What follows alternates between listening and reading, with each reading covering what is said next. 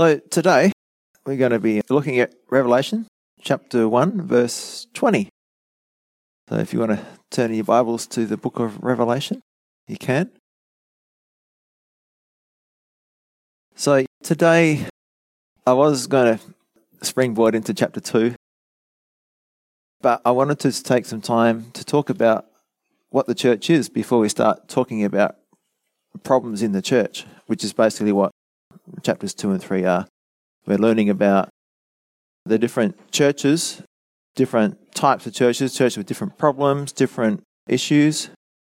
But to get a big picture, to better understand what's going on there and how we can apply what we're going to learn, I thought it'd be good if we learned more about what the purpose of the church is. And that's the theme of the next 2 chapters, the next few weeks.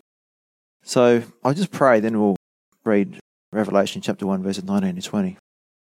Father, I thank you for your grace. I thank you for these messages that speak to our hearts individually, as well as corporately, and as well as prophetically, and as well as to the local churches at the time. So I just pray that you'll help us to take what we can over the coming weeks from these letters to the churches, and even read them for ourselves, and really ask you to show us where we're at in our walk with you, because these are really penetrating letters.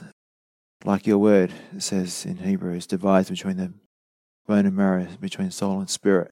And we pray that you will reveal our hearts to us as we study the next few weeks. In Jesus' name, amen. So, Revelation chapter 1, verse 19 to 20 says, "Write the things which you have seen, and the things which are, and the things which will take place after this. The mystery of the 7 stars which you saw in my right hand, and the 7 golden lampstands. The 7 stars are the angels of the 7 churches, and the 7 lampstands which you saw are the 7 churches."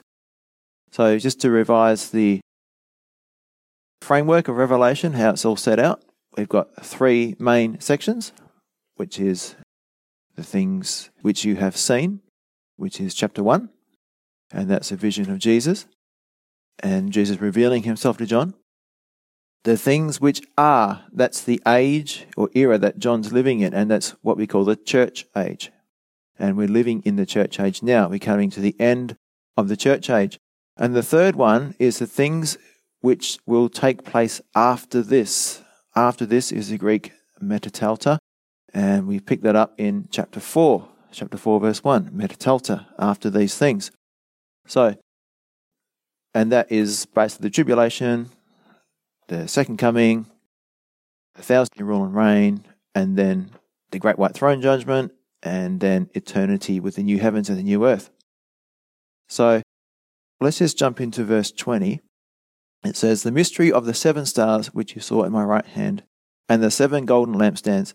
The 7 stars are the angels of the 7 churches, and the 7 lampstands which you saw are the 7 churches." So it says the mystery. Now in that culture, it means something that was not known, but could only be understood by the initiated, or the clever people. Okay? Well, guess what? We are the initiated. We're born again. We've had the veil taken away from us. So we can understand the mystery of the church. The church is the mystery. And that's what it says in the New Testament as well. If you go through the Old Testament, you will not find a reference about the church. The church was a mystery. It wasn't revealed yet. So in the Bible, it means something that is a reality in the New Testament, but it wasn't revealed in the Old Testament. So we've been through the 7 stars and the angels and the lampstands, but we'll just quickly go through it. So Jesus basically is explaining or interpreting his own images. The stars in his hand represent the angels of the 7 churches, and the lampstands represent the 7 churches themselves. So each church has its own angel, and Jesus held these angels in his hand. Now, angelos, is messenger. So it doesn't have to be an angel, it's Jesus holds the messengers in his hand. So it could be the pastors. And most commentators and that I've read, they think that it's meaning the pastors. It's the pastors who are preaching the word and being a messenger to the churches. So why are they likened to stars? Why are the messengers or angels likened to stars? If you go back to Daniel 12, what does it say? It says, those who turn many to righteousness will shine as stars forever. So Daniel 12, those who turn many to righteousness will shine as stars forever.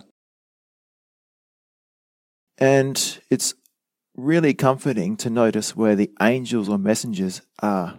They're in the right hand of Jesus.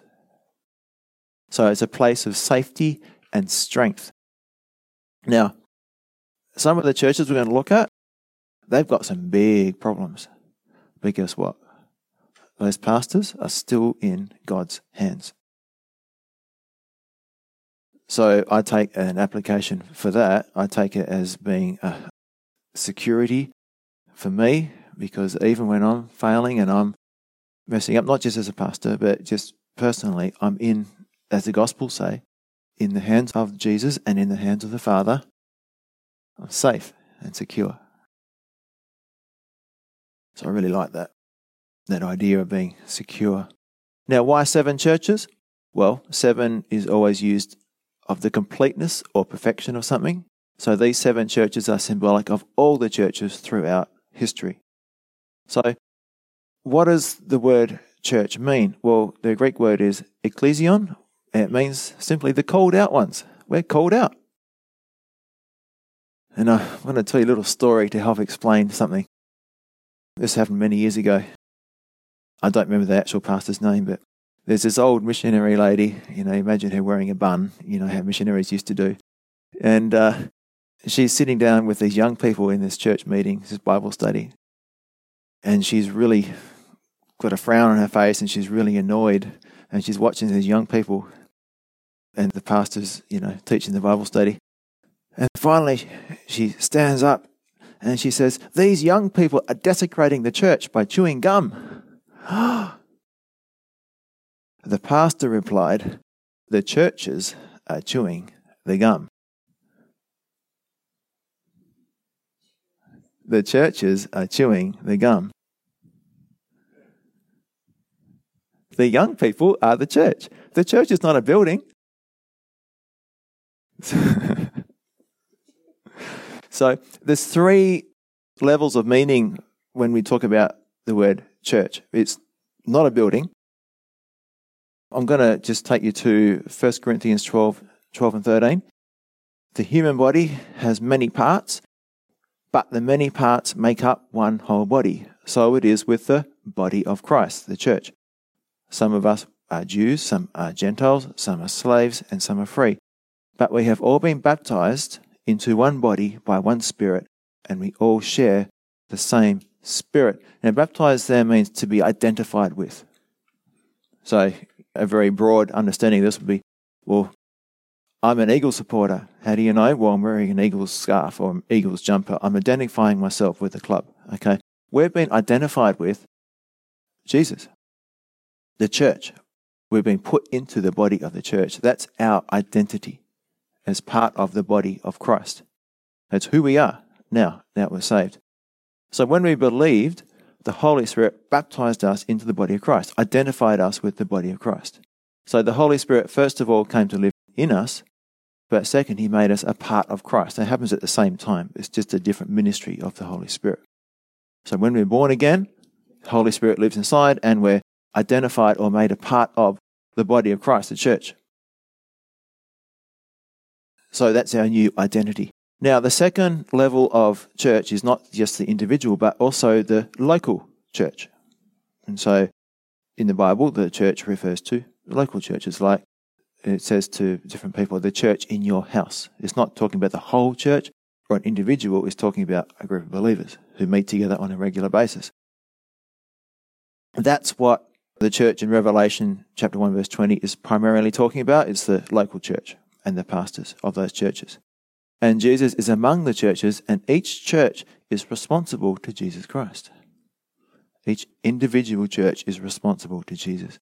Then, the third layer is like the universal church, representing all true born-again Christians. Okay? So, one day, there will be the ultimate ecumenical meeting, and it'll happen at the rapture, when all the true believers will meet in the clouds with Jesus. So the summary of verse 20, every pastor is in the right hand of Jesus. It's a great blessing, but it's also a great responsibility. And the churches are referred to as lampstands because we are the light to the world. Now, 7 churches, 7 literal churches, they did exist at the time, but also they represent all churches. Now, there's 4 applications, 4 things that God wants to teach us through each of the 7 churches. So, firstly, John was probably an overseer of these 7 churches, the Church of Ephesus being the first one. So he would have had a specific message for each of those churches at the time. Then, those churches had problems and strengths that would be useful for churches down through history. So we can learn, as our little church, about what they went through. We can learn from their mistakes, and we can learn what the solution is. The third application is the same problems and strengths can be applied to the individual, like in the Church of Ephesus, the loveless church. You've left your first love. Now, that can happen to any one of us at any time. When we're waylaid by a wrong priority, and then we can drift away and become distant, and that can happen anytime. So it goes through that, and it shows us what to do if that happens to us. And the 4th application is that of church history. The order of the letters, again with the Church of Ephesus being first, represents the order of church history through the ages, through the last 2,000 years. And we'll find that the Bible is very accurate, as usual, in predicting the future. And it predicted very well the main stages of the church. Today, my main focus is to look at the purpose and function of the church. So we are a body of believers. We are a church. So I want to ask 2 big questions regarding the church, which will help us to apply what we will learn in the coming weeks. So what is the purpose of the church, and how do we fulfill that purpose? Again, what is the purpose of the church, and how do we fulfill that purpose?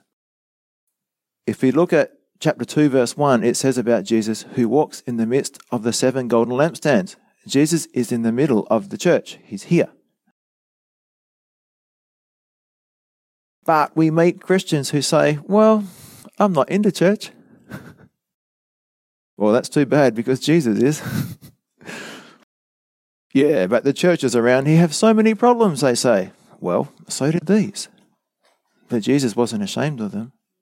He was with them.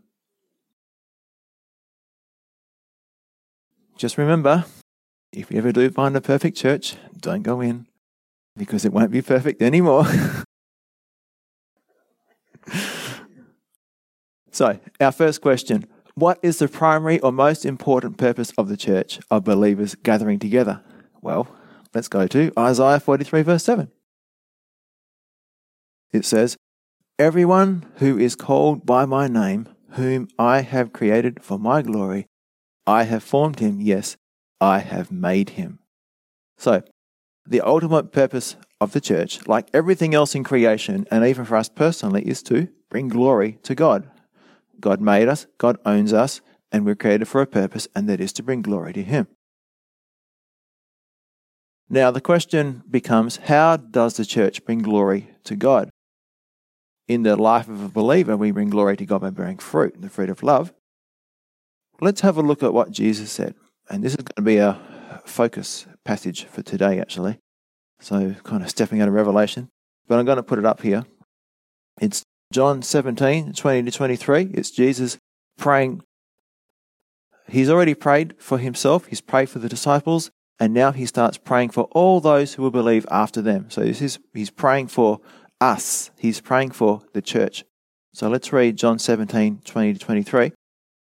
It says, I do not pray for these alone, but also for those who will believe in me through their word, that they all may be one, as you, Father, are in me and I in you, that they also may be one. Notice the repetition of those words.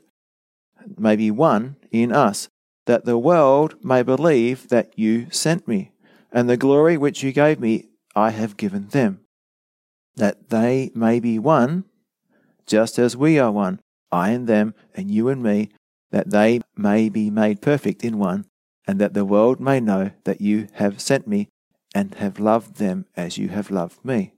So, how does the church bring glory to God? By unity. We demonstrate spiritual unity. Now, people have questions about what unity is, what it looks like, how do we get there? Well, the easiest way to start to explain this is to explain what it's not. So, unity is not uniformity. Jesus did not pray for uniformity or institutional unity among believers. The unity he's talking about is where we love each other and we accept our differences. We have diversity. We have unity in diversity through a loving acceptance of each other's differences. So what's the difference between unity and uniformity? Well, a quote from David Guzik, he says, uniformity seeks to unite wheat and tares. It can't be done. So, in the parable, the wheat and the tares, the wheat is the true believers and the tares are the false believers. So, uniformity, basically as you look around, ecumenicalism is uniting the wheat and the tares. It's getting everybody to say and believe the same thing. So uniformity seeks to unite the wheat and the tares. It can't be done. So unity of institutions or denominations does not ensure unity of the Spirit. Now, I've heard this motto before. Let's be one in the one. You heard that? Yeah, let's be one in the one.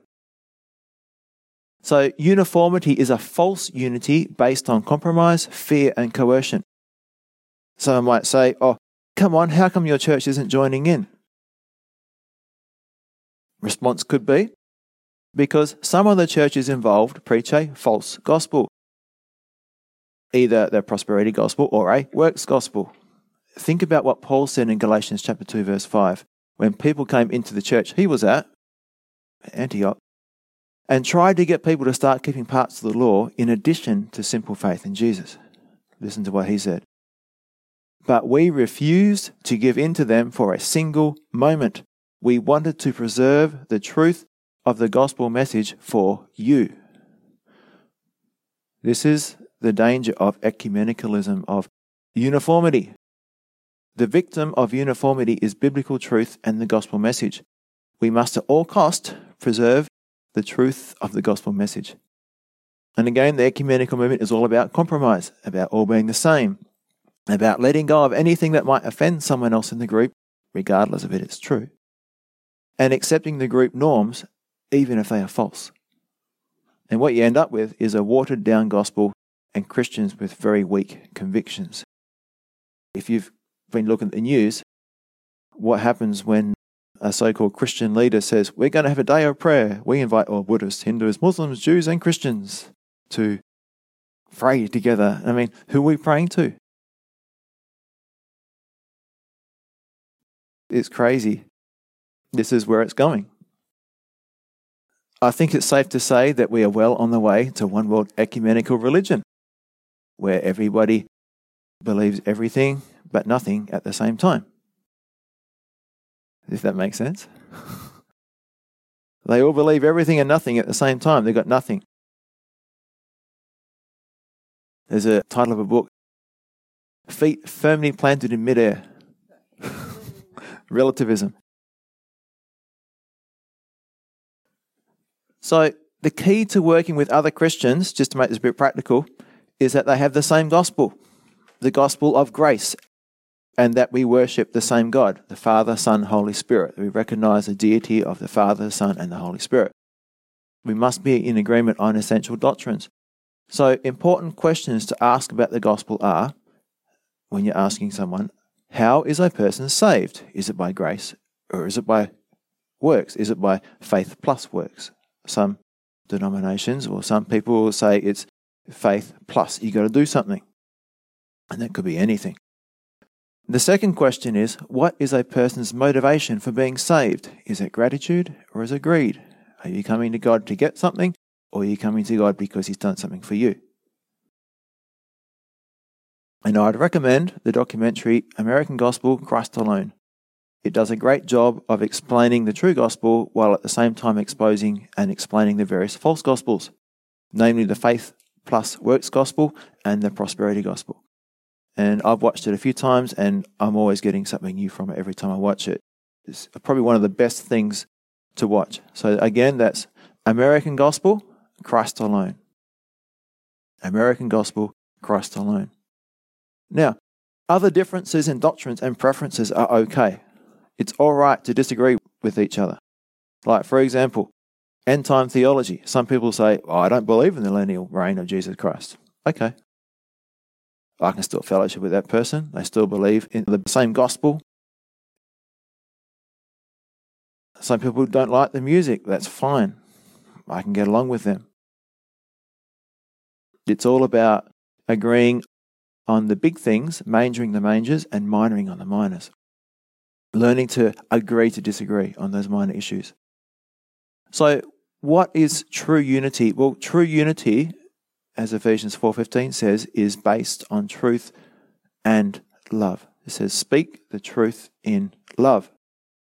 So why do we need both truth and love? Well, someone said that love without truth is hypocrisy, while truth without love is brutality. So, here's an example of love without truth. Someone who's got a monotone voice thinks they can sing and they want to sing on the worship team. And so they go up and ask someone, can I sing on the worship team? And that person says, you know what? Your voice is so good. You should quit your job and try and get a job as a lead vocalist in a band. And that person's going, really? And then someone says to that person who just spoke to this person who can't sing, what are you doing? Well, I didn't want to hurt their self-esteem. I didn't want to hurt their feelings. So, is that love? Of course not. Love without truth is nothing but lies and hypocrisy. Now, brutality. I'll use a marital example. This is not true for us, by the way. I just made this one up. I didn't want to get myself in trouble. The wife has been home all day making her husband's favourite meal. It's her first wedding anniversary.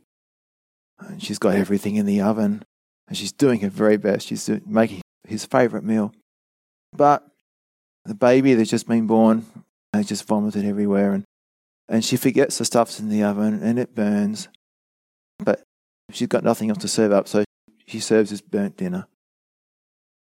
And the husband comes home and he says, your food, your cooking sucks. This is inedible. You should get some cooking lessons. Now, truth without love becomes a weapon that destroys relationships and causes great discouragement. Now, that was obviously a made-up example, but you can probably think of some times when people have spoken the truth to you. Yeah, I didn't do a very good job, but they've said it in a way which is really discouraging.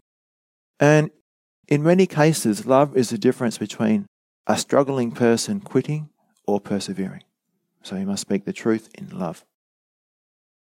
So true unity accepts people the way they are and celebrates the natural diversity that God has put into the church. So what is this diversity? Well, we have different weaknesses, strengths, personalities, talents, spiritual gifts, and ministries or callings. Also, we're all at different points in our walk with God. Some are more mature, some are less mature, and that can change in different areas of our lives. Some might be more disciplined in their Bible reading but have problems in another area of their life, and someone else might have no problem in their other area of their life but struggle with reading the Bible, and so we're all different. We're all very different. But somehow, God can pull us all together and use us despite all our differences. And that happens as we focus on Jesus. Now, I've got a quote here. And I've used this before, but I'm going to use it again. It says this: such a powerful evangelist was George Whitefield that 30,000 people would regularly attend his open-air meetings. So anointed and eloquent was he, history records that many orators and actors would come just to watch him. Charles Wesley, a contemporary of Whitefield's, was also preaching to multitudes. Yet so diverse were the views of these two men on certain doctrines, they took out advertisements in the newspapers explaining why they believed what they did and why the other was amiss. People thought these men hated each other, until one reporter asked Whitefield, "Tell me, Mr. Whitefield, do you expect to see Charles Wesley in heaven?" "No," answered Whitefield. "He's going to be so close to the throne, and I'm going to be so far back I'll never see him." So that's how it should be.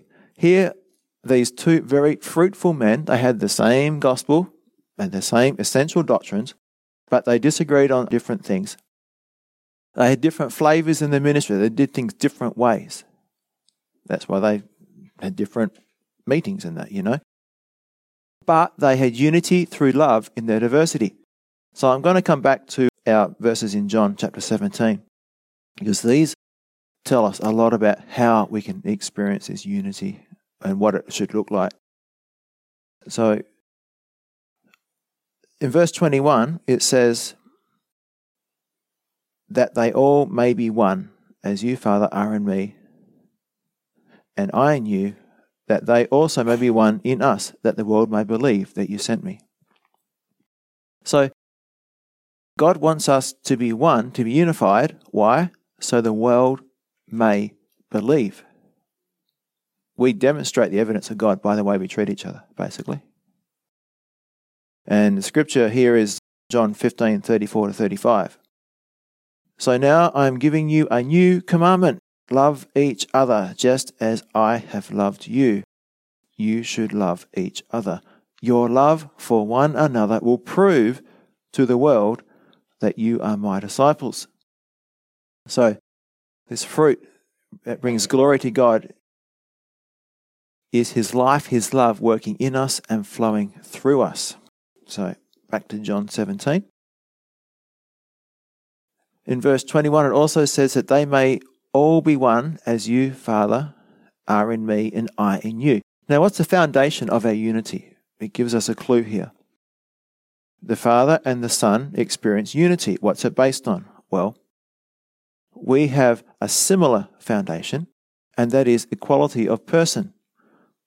The Father and Son are both God. Okay? We are all created beings, and we are all sinners. We all are on the same ground, at the same level when it comes to the cross. None of us are good enough. We're all failed. Someone has said, the cross creates a level playing field. No one's better than anybody else. We all have to come in the same way. We can't come into the kingdom any other way except by the grace of God. And then in verse 22, it says, the glory which you gave me, I have given them. So, God has given us his glory. This is a shared glory among us as believers. It's the glory of Christ in us, the Christ with us. Now, what's the secret here for unity? Well, a focus on Jesus in our presence will promote unity. So if we're all seeking Jesus, then there will be unity. In contrast, the moment we start looking at ourselves or anything else, there's going to be disunity and division and dissension. So you can be focused on a ministry, you can be focused on a person, you can be focused on whatever it might be, but if it's not Jesus, it's not going to bring unity.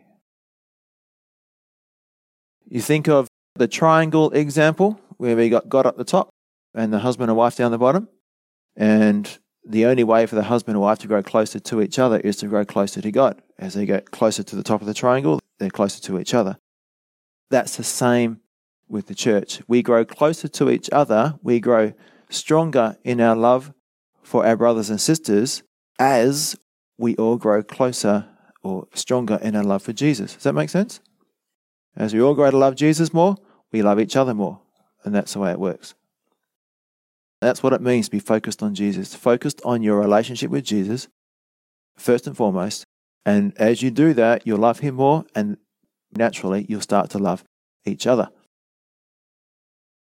Now, what does it mean to share his glory? Well, when we share his glory, we share his character. The Son reflected the glory of God. What did he do? What did he look like? Well, he was obedient. He was loving. He was humble. He was meek. He was willing to suffer and willing to sacrifice for others. That's the character of Jesus.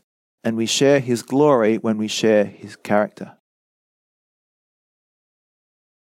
So in verse 23, I in them and you in me.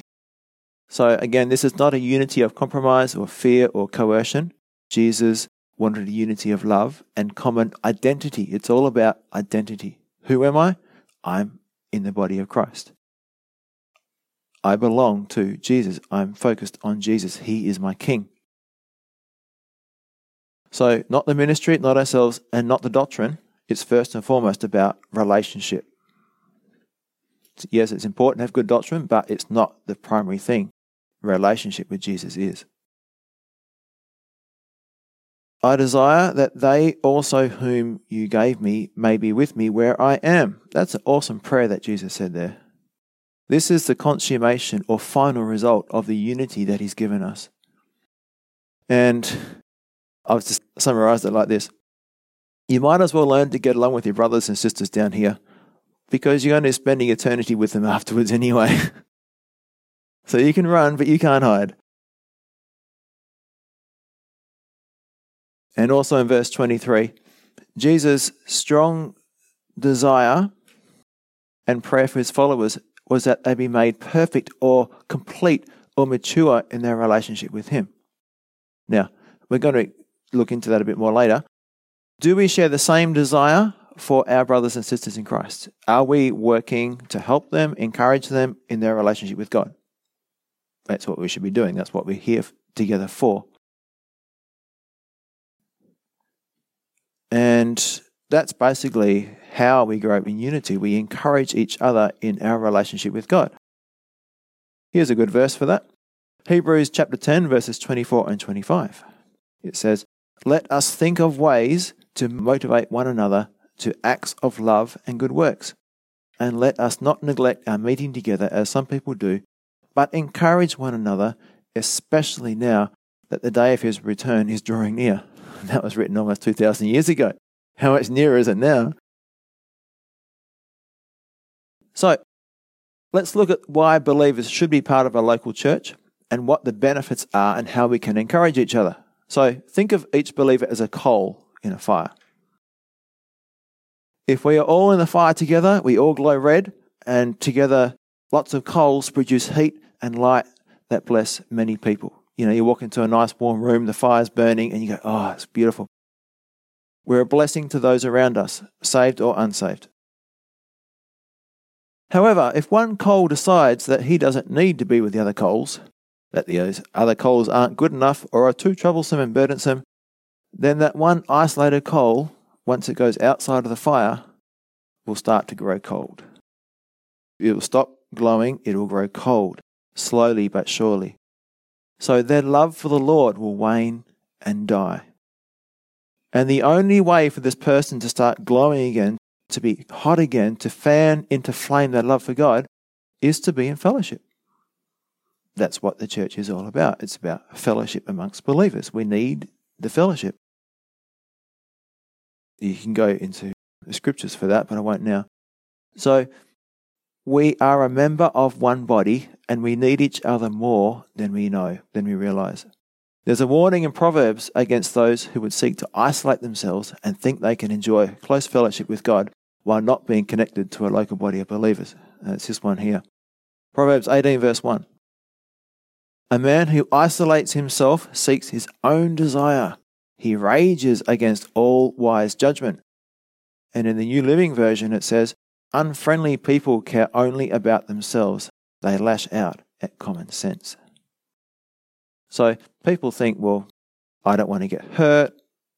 Those people are just going to pull me down.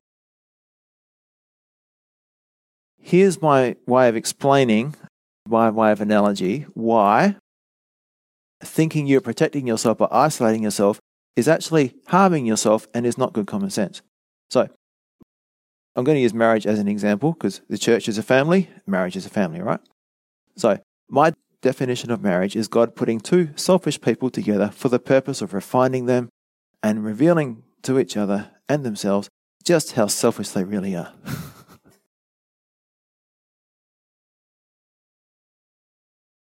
So for me, without being in that situation where everything is shared, where nothing is your own, where everything you do affects the other person, where I'm with the other person all the time, where God commands me to put the other person first every time, before that happened, I really thought I was quite a nice guy, really quite unselfish and quite generous. My wife did a great deal of damage to my self-esteem. You see, I esteemed myself, my sinful nature, quite highly because in the absence of marriage, most of the time, all I had to consider was myself. There I was, by myself, thinking about myself, and agreeing with myself most of the time. I'd ask myself, do you want to read a book now? Walk the dog. Walk the dog. Yep, I agree with that. Good on you. Okay, let's go. I'd always be able to fit in with what I wanted to do. I was so good to myself. What a great person I was. So, in regard to being selfish, being single is definitely the easy road. There's very little compromise that you have to make, okay? So you can also think of marriage as God putting two uncut, very ugly and unattractive diamonds into a bag and then shaking them around. What happens? Well, they become smooth and polished. As they bump against each other, all the rough edges, they get rubbed off and they become smooth and they become beautiful. And then when the light shines upon them, they reflect that light in all different directions and it's really pretty. So when God puts two people together in marriage, they rub each other up the wrong way. They get on each other's nerves, but all the while, the rough edges are being chipped away as their character is being transformed to be more and more Christ-like. And soon enough, the light of God's glory starts reflecting off these beautiful gems.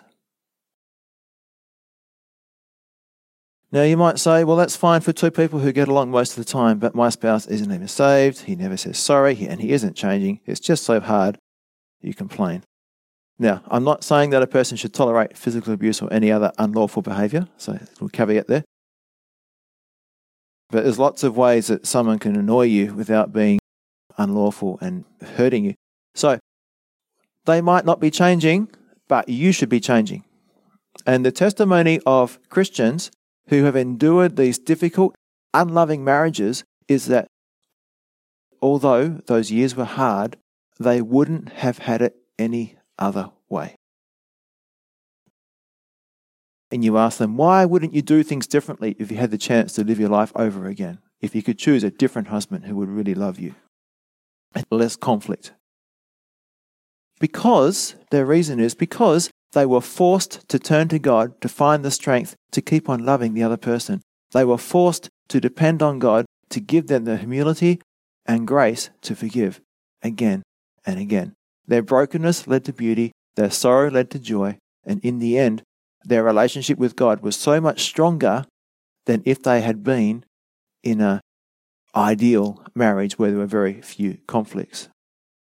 Their faith had been tried and tested, and as it says in James chapter 1 and 1 Peter chapter 1, they now rejoice with inexpressible joy because of what happened to their faith. It's grown. So, I'm using marriage as an example. The church is made up of brothers and sisters in Christ. We are one family, one body. Now, we generally spend a fair bit of time with each other. And it's like God is putting a select number of uncut diamonds in a bag and calling it church. And then he starts shaking it up. And we all start rubbing up against each other. That's pretty much how it is. It hurts and it's often uncomfortable. The result is the same as for marriage. As we learn who we really are by our selfish and sinful attitudes and reactions to others as they come up, we ask for God's help. We ask God to change us, to make us more like Him, and we learn to rely on Him more and more. So as a consequence, or as a result, we learn to get along with others. We learn to truly love those people who we found unlovable at the start. See, God is changing us. We start to see past their flaws and quirky personalities and beliefs. Now remember, if you see someone else as quirky, guess what? They think you're quirky too, right? We start to love them for the person that God made them to be. It's a beautiful thing. So just like the husband and wife usually have to learn the hard way to get along, but end up stronger because of the struggle and conflict, so do church families, if they learn to trust in and depend upon God.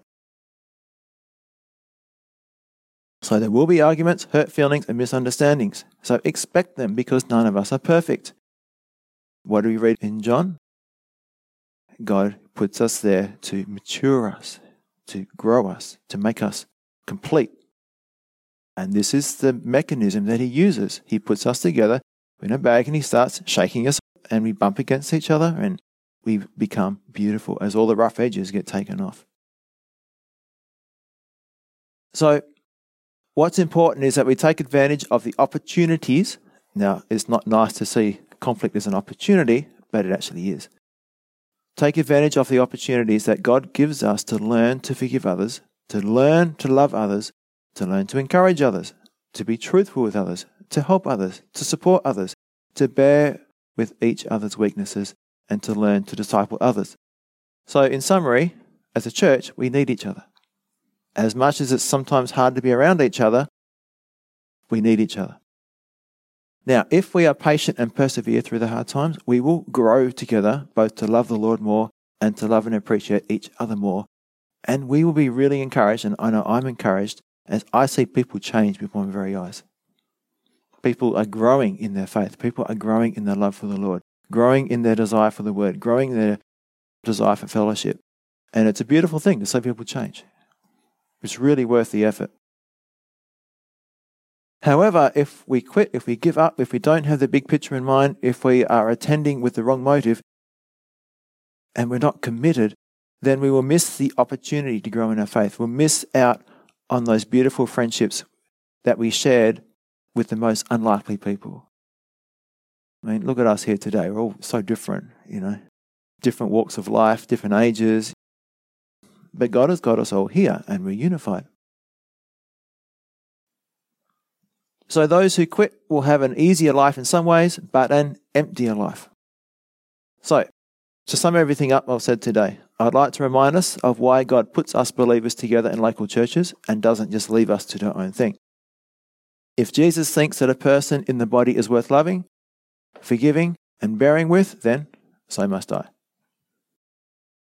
I need to love those whom Christ loved, which is everybody. If I don't give up on them, I will learn patience and grow my character, my faith, and my love. And the other person will be blessed and encouraged. It's a win-win situation. We need to demonstrate grace towards each other. If we don't, if we quit, if we leave, then our lives will be sadly lacking in growth and joy. So the main purpose, again, of the church is to bring glory to God as people's lives are changed to become more like Jesus. And that's why God puts forgiven sinners together in a local church, a small version of the body of Christ, the universal church, to get a chance to put into practice what we learn from the Bible. I mean, we read in the Bible, you should be patient. Well, how am I going to learn to be patient if there's no annoying person around? How am I going to learn to forgive if there's no one around to hurt me? How am I going to learn to love unconditionally unless there is an ungrateful person in the church? So none of this is easy, but it's very necessary. Now, the world says that if you're unhappy, then get out of there. Quit. Leave. Marriages split. Churches divide. And now there's this generation of church hoppers or church shoppers. You've probably heard that term before. Who select the church based on how well it suits them, what programs they have, or are my friends there? Am I going to get along with them? Now, if it doesn't suit them, or if there's a problem with someone, they just leave. There's no commitment because they were there for the wrong reason, the wrong motivation. The motive for going there was for themselves. It was selfish. So my exhortation to you today is God wants us to seek Him, to ask for His direction as to what church family we should belong to. It's not about us and how it makes us feel, or if my friends are there, or if there's a youth group or a Sunday school or a creche, or if they sing hymns or don't sing hymns. Rather, it's about where God wants me to be, so I can grow and so I can encourage others. God's got a specific body in mind for each Christian, where they will fit in perfectly and work as part of that body to bear fruit together. So this person will be committed to the local church body and will be willing to go through the tough process of reconciliation after an argument, of forgiving the person who let them down, of walking next to the brother who fell into sin, of serving even when not appreciated. Why? Because they're doing it for Christ. They're here because Christ wanted them to be here. That's got to be your motive for coming to church, for choosing a church. You're doing it because God said you need to be in that church. And you're not doing it for yourselves, you're not doing it for what you can get. So, just to finish off, I'd like us to read this verse. It's Ephesians 4, 1-6.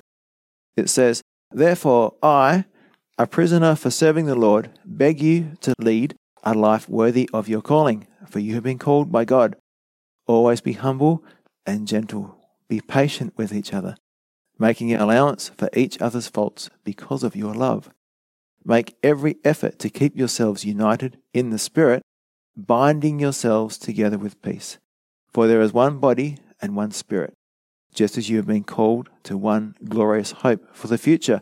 There is one Lord, one faith, one baptism, one God and Father of all, who is over all, in all, and living through all."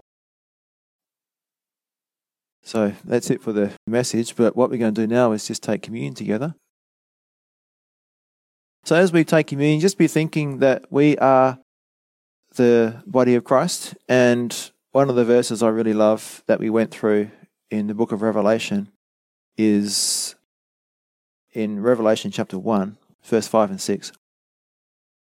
It says, "To him who loved us and washed us from our sins in his own blood, and has made us kings and priests to his God and Father, to him be glory and dominion forever and ever. Amen." So Jesus has washed us from our sins in his own blood. So as we take communion, we're remembering that the only way into the kingdom, the only way to receive forgiveness, the only way to have restored relationship is because we have been washed from our sins in his blood. And it's because he loved us. That's it. It's very simple.